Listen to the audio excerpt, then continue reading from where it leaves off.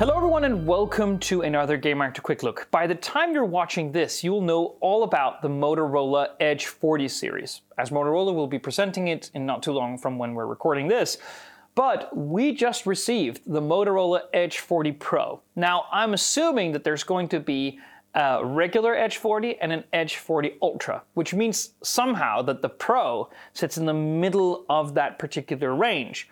That does not mean that you should skimp on it, by the way, because we've known about the Edge 40 Pro in some respects for a little while, since it was released in China under a different moniker. I believe it was just called the X40 or something like that. Again, I read this online as we were preparing to film this. So, if there's something that you need to know about Motorola, is that they make awesome phones. They make them with a completely clean Android skin. They make them at competitive prices, and they, through Moto Display and other there's a wrist twist to open camera and a shake for a flashlight. You know, they just add really meaningful additions to Android in order to differentiate themselves from some main competitors. Obviously, here in Denmark, the competition have heated up because Google is now offering officially their Pixel phones, which would be the main competitor for something like this alongside competitors like Nothing. But the point still stands. Motorola make awesome phones, and you should really pay attention to them.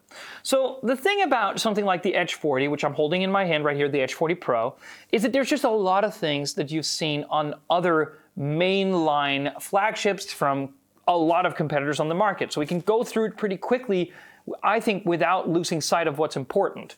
So inside here, you find the Snapdragon 8 Gen 2 chipset. Very good. There's 12 gigs of RAM. You can get either 128, 256, or 512 gigs of storage. There is an aluminum frame, and this it almost feels sort of compositive, but the thing is, it just doesn't pull any fingerprints, even though that it is black, which I think is really cool. Again, frame aluminum, really good. The screen itself, which you can see right here, is 6.7 inches. It's an OLED. It's HDR10+, and I don't think this is particularly new, but it offers a refresh rate of 165 Hz, something that is, well, mostly reserved for the gaming phones of the world. So if you really care about smoothness and refresh rate in general, this probably will have the largest refresh rate of any flagship this year. It also sports to around almost 400 ppi, which is actually really good. So that's the screen. Very good, but also something that you would find elsewhere. You also have a very fast charging. So in here, you get actually the charger in the box, which I think is actually really important. So let's take a quick look at that to see if it's worth anything.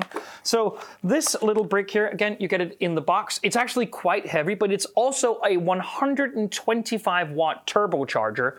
And, well, that basically means that you should be able to charge it to 50% in 7 minutes. That's really cool. The battery itself is 4,600 milliamp hours, so that is not quite flagship level as something like the S23 Ultra, but we don't know how the battery drains yet, so maybe it's going to be a battery king. We just don't know. So the thing is, we already like this phone. I mean, I already like what Motorola does, so it's very easy for me to recommend it to you. But I think the main differentiator in some respects is going to come down to the camera. Now, there are a couple of different lenses hiding here. We have a 50 megapixel main camera, a 50 megapixel ultra wide, and a 12 megapixel telephoto, but that telephoto is only 2x zoom. So depending on the software working its magic, it's going to be difficult to say whether or not these photo samples in both using the telephoto, the ultra wide, or the main 50 megapixel wide is going to be what you want, whether or not it measures up to pixels, iPhones, Nothing, all of the main competitors on the market, Samsung even. So that's something that we're going to be testing pretty directly very soon. It is also, I should state before we go, IP68 certified, meaning that it's both dust and water resistant. So that's really neat as well. We're expecting the price to be less than €1,000 at this point, but we just don't know.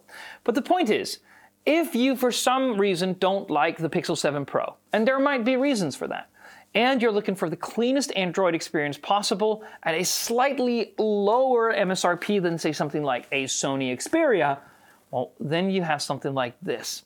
So I can already recommend it to you because I just like what Motorola does, but stay tuned for a full review, which hopefully is going to be up at the time you're watching this video. Thank you so much for watching. See you on the next one.